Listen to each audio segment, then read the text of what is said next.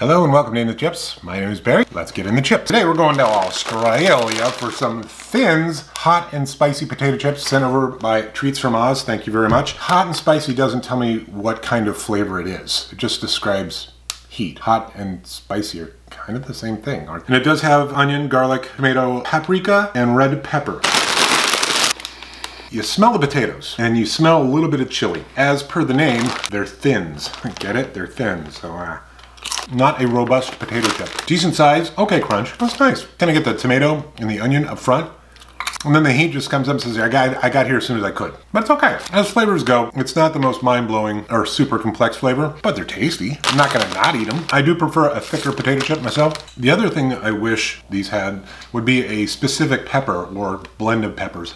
Right now it's just kind of a generic spiciness. Thins, hot and spicy potato chips. Till next time.